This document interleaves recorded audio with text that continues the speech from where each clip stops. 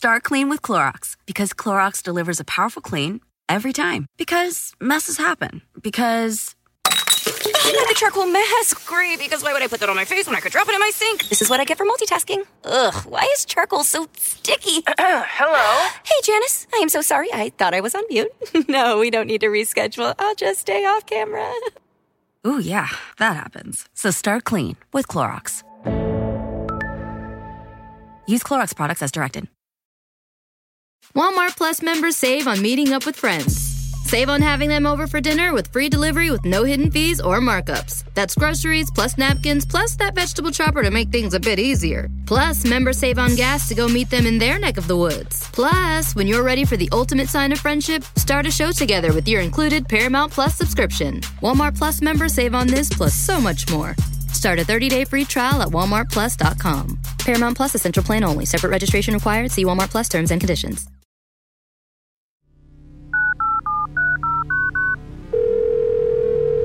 This on? Hello? We're all science people. Science! Exactly. Evolution does some pretty funky things. That is a false fact. The old question in science is, how do you know that? Achievement equals skill times effort. That's the recipe for success.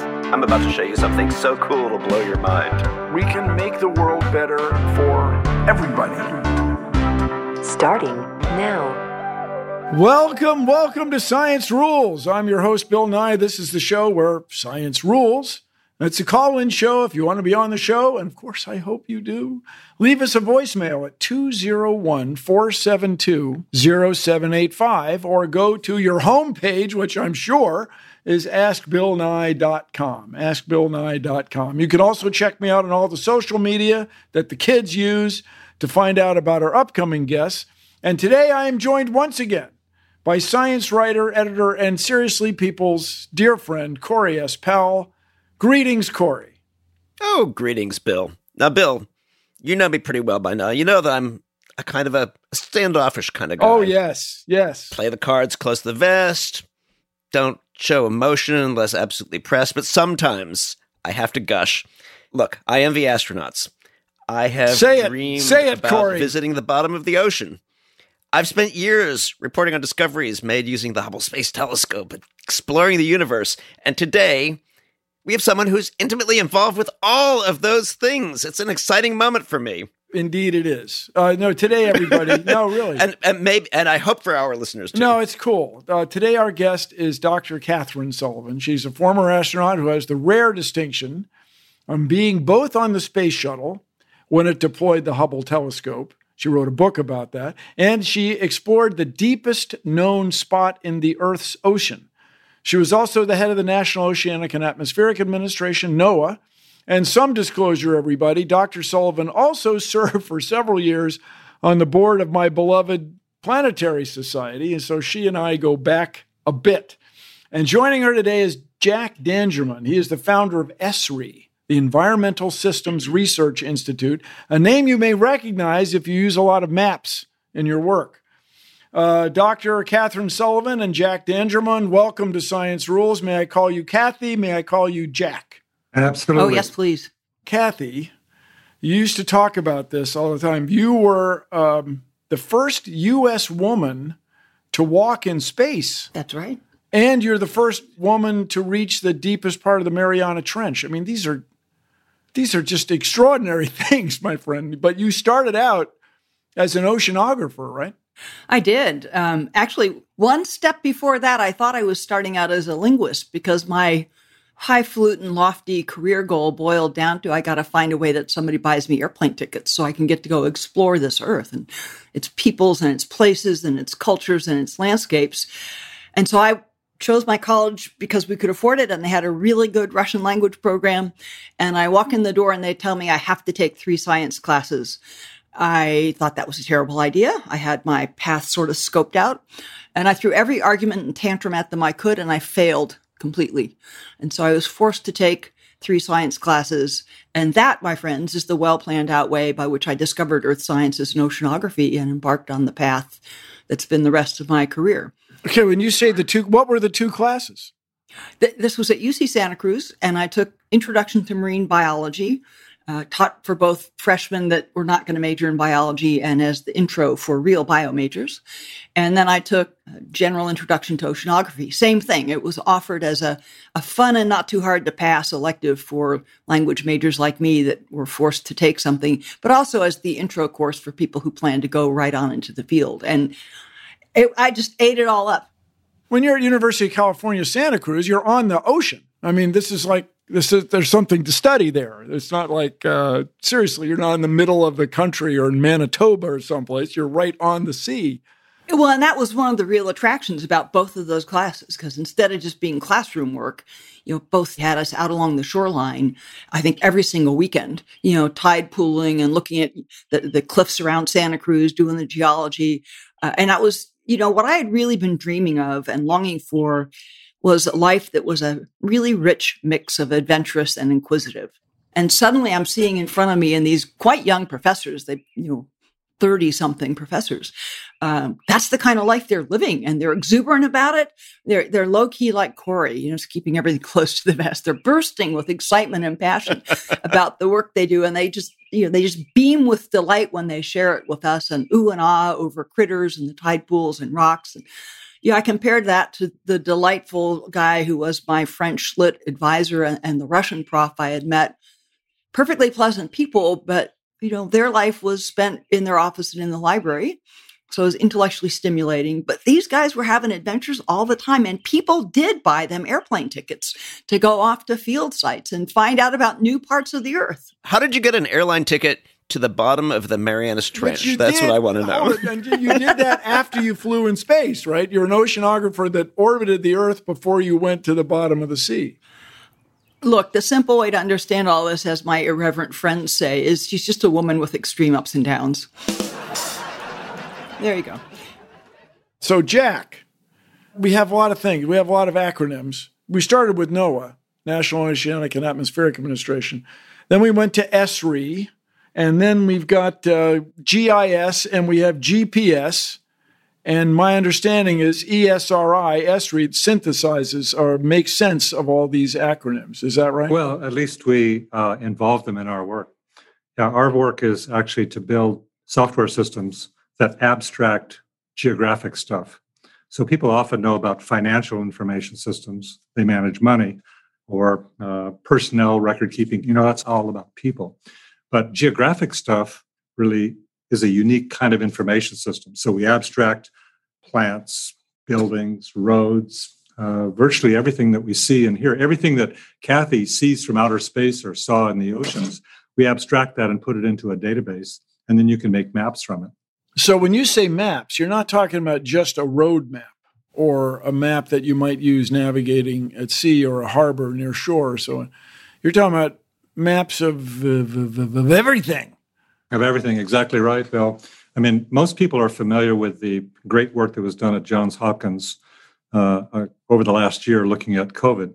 That map has been looked at over 2 trillion times. And the amazing part about that map is that data is continuously coming in from all over the world into a database. And then as you pan and zoom on this map or this dashboard, you actually see the latest, it's a few hours late, but the latest view on what's happening with COVID. And that map opened the world's eyes. It was a data-driven map. And that's kind of the secret of a GIS, is that you put in this data about geographic stuff, and then you can make maps. What does GIS stand for? Yeah, let's decode GIS for us. Okay, that's Geographic Information Systems. It's a database, and then it's surrounded by tools that allow you to map or do analytics of all this geographic stuff. So the podcast is like a radio show. Yep. What do we see when you describe this map that has COVID-19 information? What is it a person sees? And where do the data come from to make the map? The data are coming from all sorts of reporting agencies around the world, ministries of health, cities, counties, states that are reporting the actual data. And there was 2 real big organizations that did this. One was the World Health Organization that collected the world's information and reported it. But Johns Hopkins took a more interesting approach. They searched the internet, made the connections, brought the data together, and then published it. And at first, it was like it took them a day or 2 to do this, but very gradually they became nearly online, maybe an air gap of a few hours separating it. And people, The darkest red areas were the areas that were the highest density of cases, and the lighter areas were less. But it's an example. I mean, it's not just visualization. What's behind the visualization is all this data, the world's data on COVID. But people do analytics, patterns. These curves that everybody shows on the TV and so forth. It actually is making a forecast of where the disease will spread. The two of you are working on this together. How did that happen? How did you come together? Well, GIS is not just about COVID, it's about everything. And that includes all of the data that's captured at NOAA. It's data captured in all of our federal and state and local agencies. Even the National Geographic Society organizes their exploration about the world in databases, and then they publish maps or publish stories. But behind the maps are analytics. So you might ask the question, why does Starbucks locate its stores at a particular location? It seems to be across the street from the other guys. Yes, well, that's the old story. But actually, they take all kinds of map layers and they overlay them and they weight them based on different factors, and they pick out the best place to locate. And so does Walmart and Walgreens, and Nike does this, Chick-fil-A. Hundreds and hundreds of the big corporations around the world bring geographic data together to pick the right location. What's your background? Are you a software guy? No, actually, I grew up in a nursery. I was a landscape architect by training, and I got interested in computing at Harvard, and they had a lab which was about making maps with a computer. This was back in the 60s, and I just got crazy about that idea because, everybody flies around in a plane, and Kathy did it on a super plane, and they look down and they see patterns and they see relationships about the world. And what this technology promised to do is pull that into a database so that you could analyze it and see things that normally you can't see just visually. I can give you a great NOAA example, and because this is one of the places where Jack and I knew of Esri from way back when, because I've been a map freak since I was probably 5 years old. But I think Jack and I met during my time at NOAA. But think about it. A hurricane is heading towards the United States. You've got that typical cone forecast of where it's going to go. And let's say 3 or 4 days before it makes landfall, you can kind of really see where, what's the section of the coastline and how far inland is likely to be hit. So that's looking at it in kind of 3 dimensions. How far up and down the coast, how far inland over how many days. But if you're FEMA or the Red Cross, what you're wondering about is not just where does it cross the coastline. You're wondering about, well, how many people live in the area that's likely to be really badly hit? What's the income level? What's the age of people there? Older folks might need more help evacuating in the evacuation zone. With the kind of map Jack's talking about, a geographic information system, one layer can be that hurricane track map. You can lay over that the census data for who lives where and what they make. You can lay over that another layer that's, where are the 2-lane roads, 4-lane roads, highways. Another layer that's sort of where are the really strong school buildings. Maybe I don't try to evacuate everyone to the next door state. Maybe I just tell them to go get to a school. And how high above sea level or how high above the storm surge is which school near these people. All of that you can analyze when you get those layers stacked together. You can then ask that question. Where are the most people at risk, and what's the best way for me to get them out of harm's way? And this map will help you really probe and understand that. Because the data is encapsulated in such a form that you can manipulate the relationship between these, like geometric overlays, you can actually build relationships and weight these things forever, actually. So the bigger the computer, the more you can do, kind of thing? Well, you can actually scale it right down to small computers. To give you a sense, Bill, this is a technology that's almost invisible to normal people, but there are over 10 million people doing this almost every day for a living. What kinds of people would make use of these systems? These are categories, broad categories, but it's almost every city, every county, every state.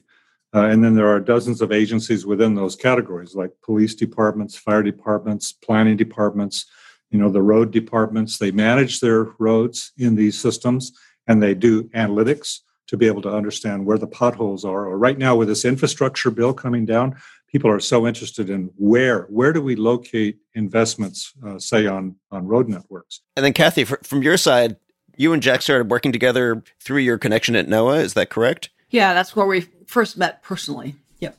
You mentioned the hurricane example. I mean, how else would you be using this kind of mapping stuff at NOAA? How does this sort of help you understand the planet? Oh, tons of ways. One of NOAA's responsibilities is to make all the nautical charts for the United States, and that the depth data, along with where our lighthouses and where our ranges that help captains guide their ship into port, all of that gets layered onto an integrated nautical chart, which used to be paper, but nowadays are entirely electronic. So you can port however much of a world map of all the ports and harbors you want. You could port over into an app on your laptop or your iPhone, and you'll find that's what's on the bridge of virtually every major ship steaming around the planet today. Port and harbor managers use this stuff a lot. I mean, one of the great examples I heard years ago was the guy who's in charge of the port of Rotterdam, one of the most congested and high-volume cargo ports in the planet. And it's not just to keep track of which ships are where and who's coming in and out of the port, who's berthed where, but as they look at their projections for rising traffic volume, now they want to get a spatial sense again of, well, what can we do to handle that volume at this port? Do you expand piers? Do you lengthen piers? Do you dredge? So all of those dimensions. And out in the ocean, there's oceanographers have been tooling around the ocean for decades and decades, each ship and each crew making their own measurements. And they've been collected, many of them, in something called the World Ocean Database. That organization agreed on something on the order of 50 different measurements about the ocean: salinity, temperature, depth, a few other things, oxygen. Yeah. So wherever you can, measure as many of these 50 parameters as you can. Send your measurements to us. We'll collect them all in a database. Well, Jack and his team, this is one of the projects we worked on together while I was at NOAA. How do you make that visualizable in the ocean? Because unlike surface Earth, you've got this third dimension that's critical to understand. So as a kid, I had the World Book. And something that just fascinated me was, here's a map of the world with the clear plastic layers. Exactly. And you'd peel them back. And it just was so cool that under the ocean surface are mountains and valleys and rivers, essentially. And so here's a question that I just never thought to ask, is how do you decide which things to show? How do you make that decision? So I'll take a stab at that, and Jack can amend and correct. In the olden days, the cartographer made that decision. And that was based on sort of an editorial decision about what kind of map are we trying to make. And so what information do we put on it? And if we're going to add some plastic layers for the little kids to peel back and forth. Kids of all ages, I might add. Yeah. I played with those when I was a whole lot taller than 5 years old. But that was an editorial decision. And, you received your World Book. I got my National Geographics, and that was it. Today, all those layers are stored and available, hundreds of them, if not thousands, in Esri's capability to scrape and scavenge and connect to databases. So the decision now is, what am I interested in? What question am I asking? And what layers, what information do I think will help me understand that question? So the World Ocean Database, we think of maps like latitude, longitude, squares, or pixels, but now we need to do a third dimension.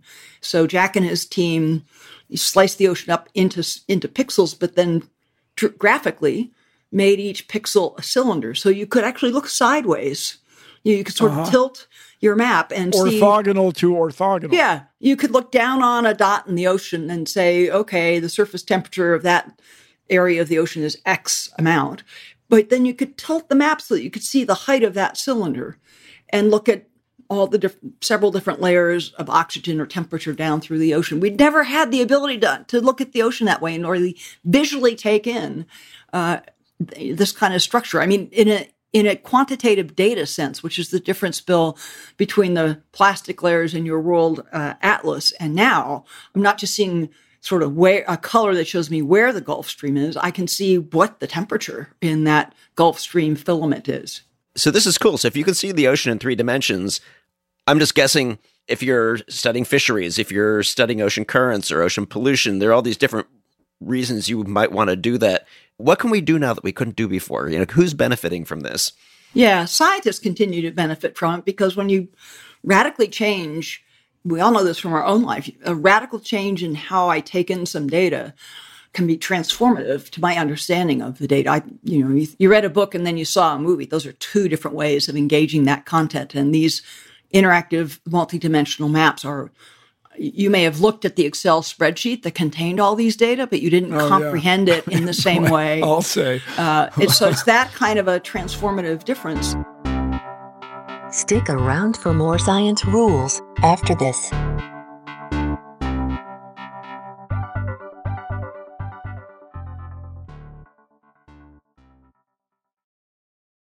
Walmart Plus members save on meeting up with friends.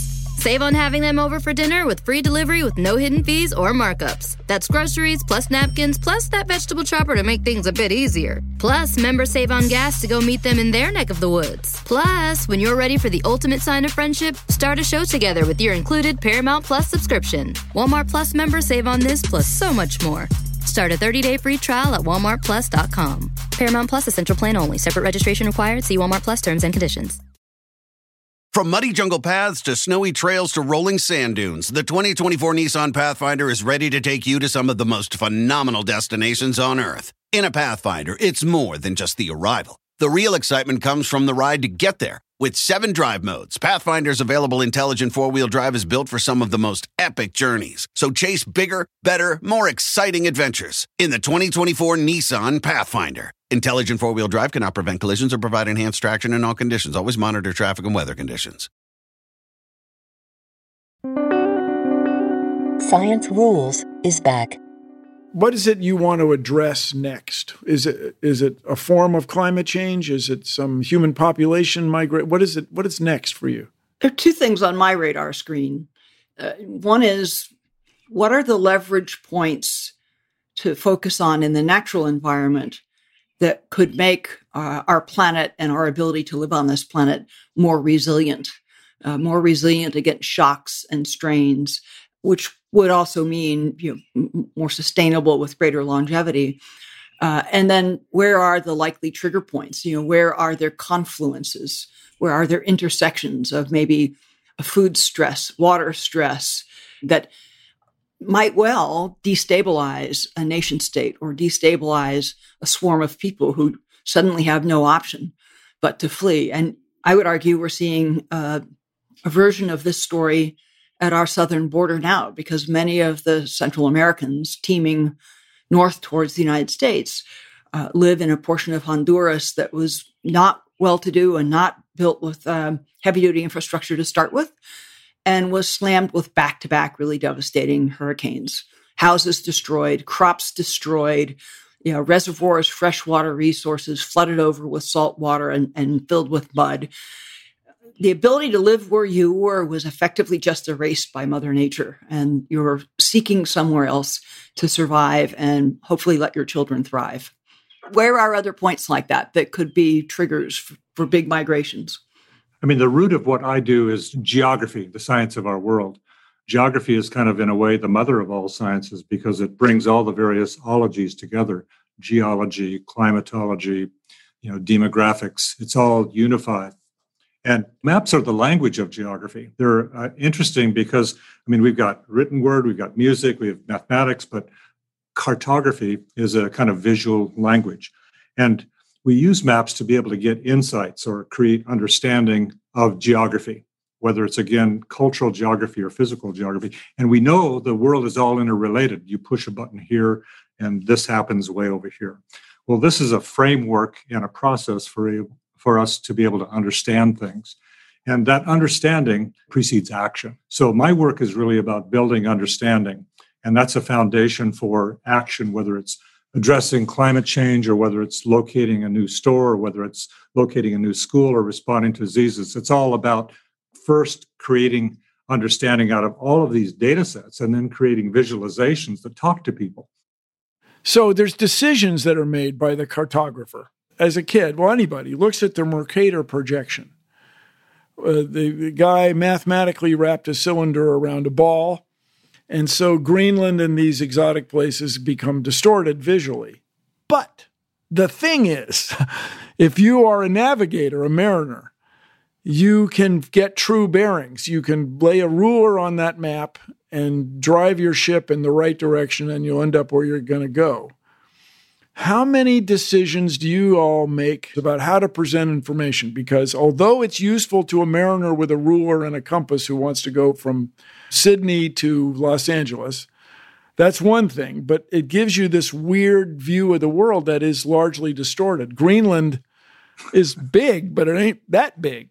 So it's not bigger than Africa. Yeah, that's right. Yeah. So how many decisions like that do you guys take responsibility for? Well, our users, and these are these millions of people, they basically, I would say they're running the world. Okay, it's a bit of an assertion, but they're building the maps of understanding that communicate and support millions of decisions. Finding and preserving biodiversity areas like Nature Conservancy is doing is all about analyzing the data and then creating the maps to be able to figure out what the hotspots for conservation should be. E.O. Wilson and the work that's going on with his foundation up at Yale doing the same thing. They're analyzing the data. What's emerging is a new age of exploration. I really like to call it digital exploration of our world.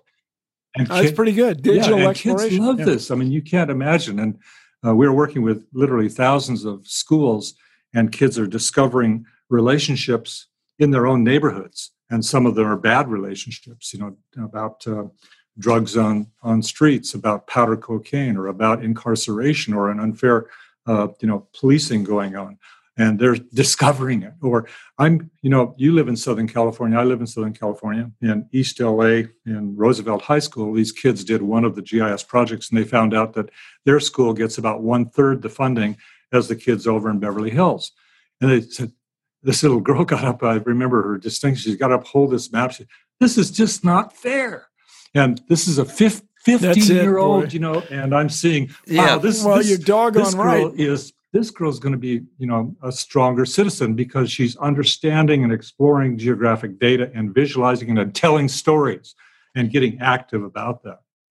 Hey, so Kathy, what vessel did you take to the bottom of the sea? I was, as a kid, just utterly fascinated with the Trieste, which is this thing. They filled this zebra-striped submarine with kerosene because it just barely float.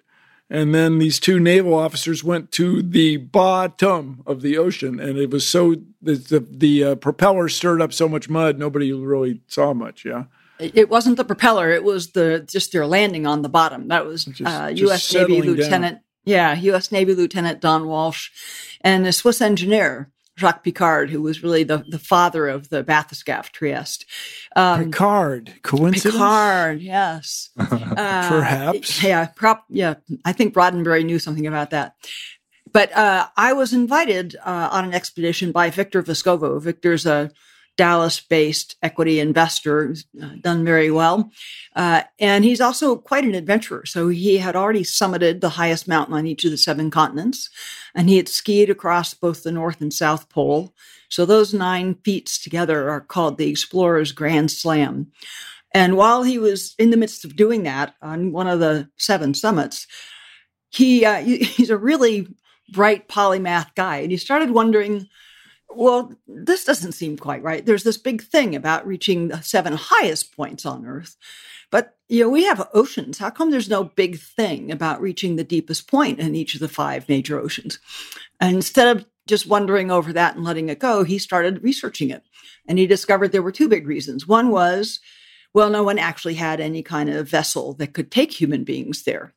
I say all the time, exploring the surface of the moon is easier. Much than easier. The bottom of the ocean. Yeah. You just get a telescope. You get a pair of binoculars, and you're careful. You can look a lot, see the moon very clearly. But the ocean has the 3 C's. It's cold, crushing, and corrosive. Well, and light does not transmit through it, so you're not going to be able to see long distances through it. So that was number one. There's actually no way to get there right now. But another interesting one was known quite well where the Marianas Trench is, and pretty certainly where the deepest point within that trench is. But in the 4 other trenches, the Aleutian Trench, the Arctic Ocean, the Atlantic, the Southern Ocean, you kind of knew the deepest point would be in one of the deep trenches in each of those oceans, but they're like, thousands of miles long, and you didn't know where. So Victor proceeded to commission the building of a submersible that could take you there and could go super deep multiple times, and a ship to carry it around, and equipped the ship with high-resolution multi-beam sonars so that you could confirm where these deepest points are. So these were the first times these things had been mapped? They've been mapped, but not at fine enough scale to be positive about where the absolute deepest point is. Wow. Yeah.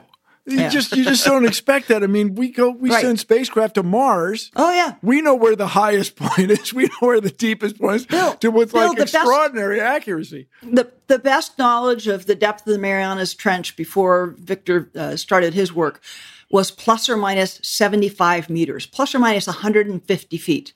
That was one data point in an area that was probably half a kilometer. So pretty crummy. So by the time that you went down, did you know what you were getting into? Was it well mapped by that point? And you knew what you were plunging into as you went down? So the Challenger Deep is probably the best studied portion of any of those super deep areas. It is. Where does that name come from? I grew up calling it the Marianas Trench. When did people call it the Marianas Trench is a big, long, 1,500-mile-long arc that runs along the east side of the Marianas Islands. This is where the Pacific Plate is plunging underneath the Asian Plate, and it continues south and a little west of Guam. That's where the deepest point is. It's called the Challenger Deep because Her Majesty's ship Challenger made the first measurements of this super deep place in the way back when. Using a log line, like using a weight on a line, a line on a weight on a line, 11 line. Yep. So gee whiz! So somebody's cranking it like 11 kilometers. Like, dude. First explorations of these parts of the deep trenches were done by Challenger back when. All right, so I have to ask, what was it like? Yeah, what's it like? Do your ears pop? Like, what goes on when you do that? Yeah, they better not pop. So you're sealed inside a 5-foot diameter titanium ball. Victor's submersible it's cozy. It's not cramped. It's got seats. So think 12 hours in a regional jet. With a seat that doesn't recline, but enough room to move around and stretch a bit. 4 hours down and 4 hours back up with this submersible, and the goal was to spend 4 hours on the bottom. And what we were doing was mapping transects to try to nail down more precisely what is the actual depth here. And Victor's measurements from the submersible and the surface ship got it down to plus or minus 6 meters instead of 75. Factor 10, yeah. Yeah. Unfortunately, on my dive, we had an electrical system problem that cut us short at about an hour and a half on the bottom, and then we headed back up. Whiz. So it's an elevator ride. It's a serene elevator ride. All right, so here we go. You're going up and down the ocean. Jack, you're looking at maps. How does this cross paths? How does deep ocean exploration and maps, which I understand started out on this, how did you end up working together? Well, actually, on this adventure that she took, she asked if I'd come along and map it. Okay, that's interesting. Did you go? No, I didn't go.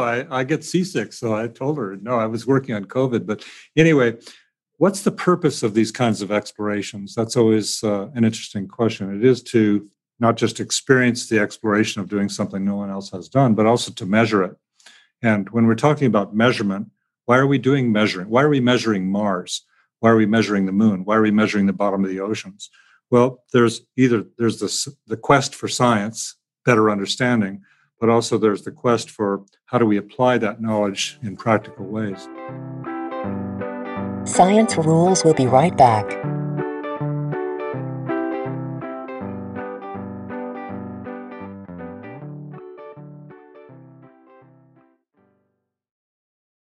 Walmart Plus members save on meeting up with friends. Save on having them over for dinner with free delivery with no hidden fees or markups. That's groceries plus napkins plus that vegetable chopper to make things a bit easier. Plus, members save on gas to go meet them in their neck of the woods. Plus, when you're ready for the ultimate sign of friendship, start a show together with your included Paramount Plus subscription. Walmart Plus members save on this plus so much more.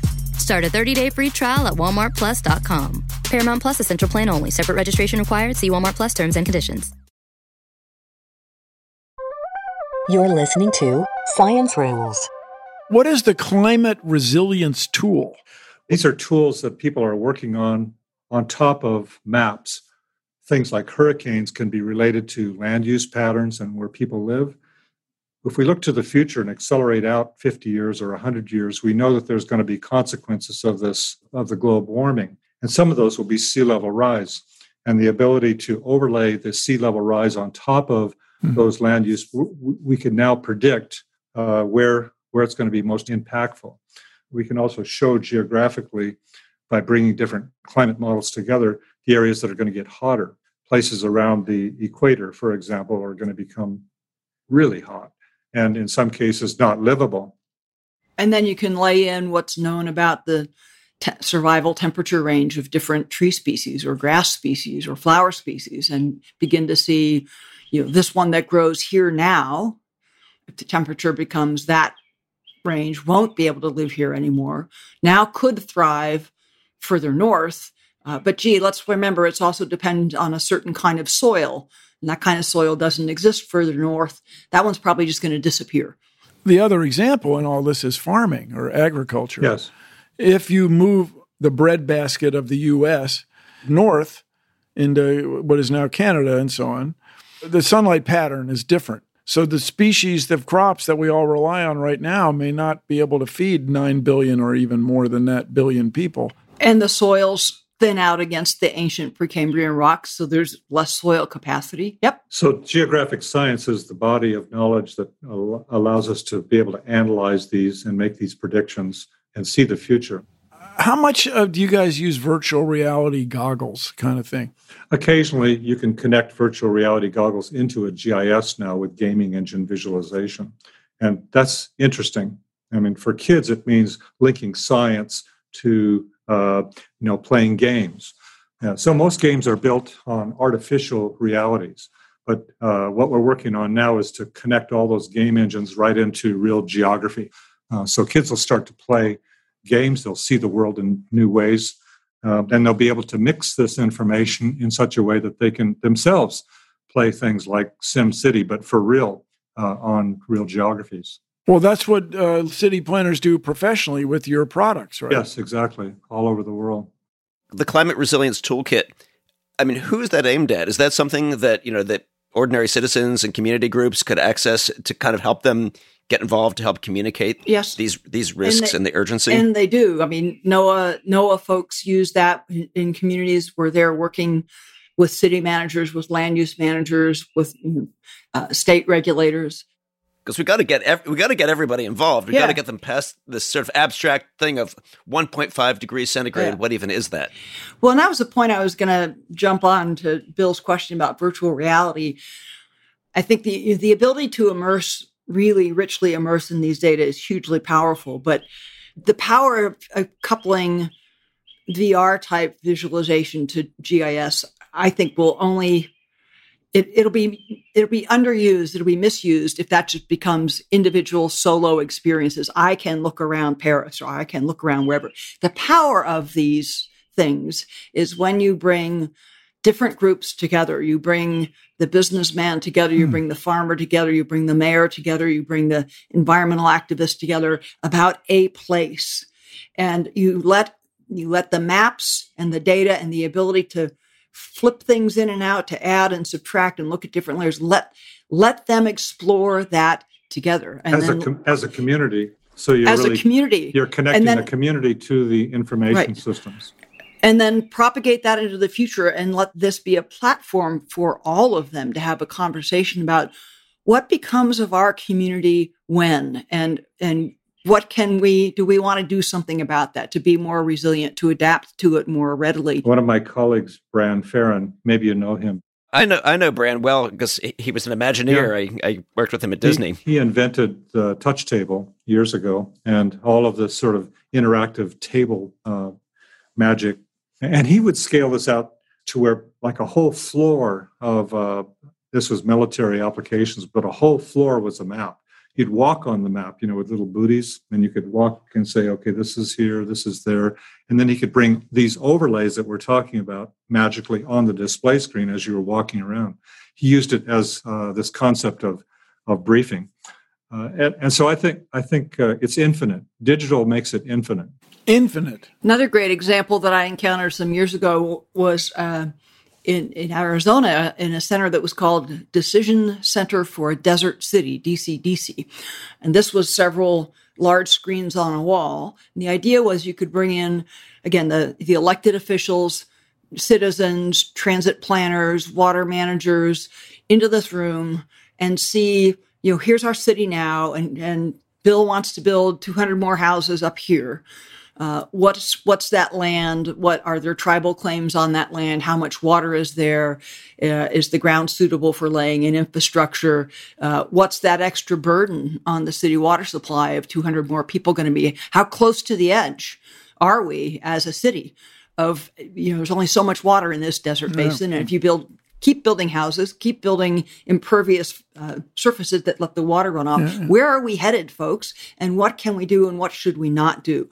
Shared conversation over shared information sets and the ability of anybody to say, take that one out, or I think that's more important, give that one bigger weight, and just learn together and decide a course of action together. When you're mapping the ocean, when you're getting higher and higher resolution, is anybody going to find Flight 370, the Malaysia airliner that is in this really extraordinarily deep and difficult to explore part of the ocean? If you just had enough time and patience and a deep-towed side scan, it should be. But, even a side scan sonar, you get it deep enough to have the kind of resolution you need on that very deep bottom. It doesn't have a ginormous swath. Again, this is not Mars. This is water, and energy goes through water differently than it goes through vacuum or air. So it would take. We always call this mowing the lawn. It would take a lot of very narrow pathways mowing the lawn, but all that presumes that you've done your forensics well enough that you've maybe isolated down to 1,000 by 1,000 miles or something. Reasonable size, yeah. Yeah. All we need is high precision neutrino mapping of the world. It's an attainable technology. What? Let's go, people. A little bit of unobtainium and we're all set. Kathy, if you were queen of the forest, what would you change about maps or the way we use maps? And Jack, the same to you when we get to it. I would make maps much more the cornerstone of education from the earliest age, not as devices to show you where the list of names you have to be able to repeat on the test are, but as story platforms. So when do you want to start this? Kindergarten? You can start earlier than that. You started earlier than that. You said you were obsessed with maps by the age of 5. Yeah, and now it's, you have to let the passion and interest be appropriate to the age. So at age 5, I was not reading labels and doing advanced analytics, but the shapes and the colors fascinated me. And it was little baby steps of learning, like that squiggly line is so squiggly because the border between this country and that country is a river. And so that funny line between the pink country and the green country is showing you where a river is. And here's a picture of the river. It was that kind of simple building block. But if you feed that fascination and you just let it grow naturally, as Jack's been saying, the spatial relationship to our world around us is a strong intrinsic capability of every human being. If you switch too quickly now, Bill, do you remember the name of that mountain? You can squash it out of any kid in a heartbeat. Yeah. Right. And now, Jack, you're running the world. What are you adding? What are you changing? What are you doing? I think at an early age, Kathy is actually right. Spatial thinking is essential, and we grow up with it as human beings. A study by National Geographic, Gil Grosvenor, and I funded it actually many years ago, showed that about the year 7 or 8 years old, spatial cognition starts to kick in. And it's really about that age where we were able to really bring GIS into schools and get kids to get motivated and actually apply it and start spatial thinking. That's the age I drew my first map. It was what is the route you take to school? And I worked with my father to transform it from just simply, I walk this way and then I veer a little that way, to actually understanding how it related to the actual streets. So getting kids to actually be spatial thinkers means not just orientation or orienting, it also means finding relationships between things. And this is what's missing. This is what's missing in the world society, is they don't relate this to that. And science, in so many ways, disciplines us to study only geology or only biology or only this or only that. So the integrative nature of geography, to bring the different ologies together, as I think, needs to be taught at an early age. And let's get that done. Kids, yes, I'm working on that hard. I mean, that's really the big thing. Corey. Wait, Corey. Oh, wait, Bill. I hear something. There's a distant, distinctive rumbling that tells me, that's the sound of lightning. Lightning, right. Corey. Jack and Kathy. Be aware that we're about to enter the lightning round. All right, so while we're there, Kathy, what's your favorite map of all time? The one I made of the Newfoundland Basin, which is the deep sea off the Grand Banks of Newfoundland, that I charted for the first time, and I got to name the seamounts that stick up out of the seafloor there. Are they named Kathy? They are not named after me. So, Jack, your favorite map? A map up in Alaska which showed certain areas were better for fishing than other areas. Wow. What's the worst map you've ever encountered? Every map that never appears in media coverage about a story, where it would be really helpful and much more informative. The missing maps. The missing map in almost every magazine and newspaper article. Let's call it geojournalism. I mean, that's a whole new field of journalism that needs to have a map associated with it, or it's telling a story about a geography. But not just any map. I mean, it's not, there's a story about something in Los Angeles. I'm not talking about a single outline map that shows the U.S. and California and a dot for Los Angeles. The map that gives me some more context about the story that you're writing, not just shows me the freckle of where it is in North America. Doggone it. All right. What's the most important thing that has not been mapped? Biology of the ocean writ large. The problem with mapping the ocean is that it's moving constantly. That's the key to changes it, right? in temperature, currents. The fish are moving, the biology of the ocean is moving. So it's a tall question that you're asking to be answered. What's the most misunderstood thing about your institute? That nobody knows it exists, actually. There you go. Well, they should listen to this podcast kind of and turn it up loud. It's an invisible company that supports all these organizations around the world. And what people don't really realize is the power of what it's doing. And we're just we help all these other people do the real work. We're just tool builders. But it's an important tool. All right, I'd be remiss, Kathy. What's cooler? What's more thrilling? What's more exciting? Flying in space. I'm forcing Bill to ask this question. Well, it's a good one. What's more exciting, flying in space or exploring the ocean deep? From sheer adrenaline, riding a bomb to get off the planet, it kind of tops the list, and the view is superb from orbit. But just the marvel and mystery of life in the ocean is absolutely dazzling, and there's no equivalent on the space frontier. There you go. Is it true that plankton affect currents? They do affect currents, and of course, phytoplankton produce basically every other breath any of us take. Little microscopic things that are awfully important, even to you and me. It's cool. Well, you guys, thank you both so much, and thank you especially for taking the time.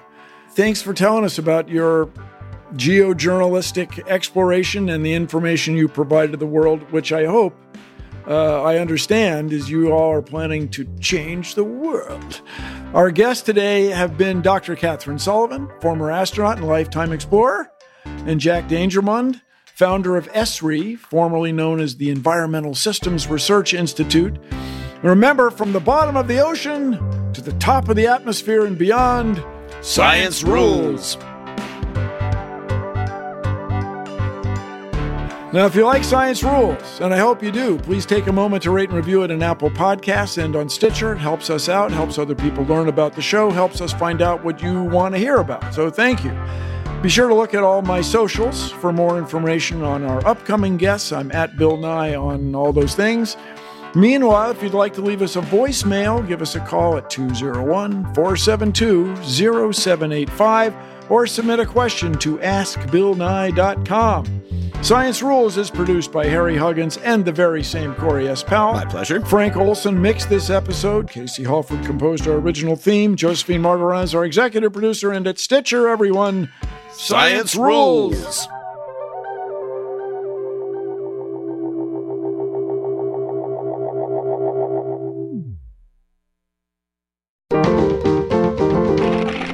Stitcher. Walmart Plus members save on meeting up with friends. Save on having them over for dinner with free delivery with no hidden fees or markups. That's groceries plus napkins plus that vegetable chopper to make things a bit easier. Plus, members save on gas to go meet them in their neck of the woods. Plus, when you're ready for the ultimate sign of friendship, start a show together with your included Paramount Plus subscription. Walmart Plus members save on this plus so much more. Start a 30-day free trial at walmartplus.com. Paramount Plus Essential Plan only. Separate registration required. See Walmart Plus terms and conditions.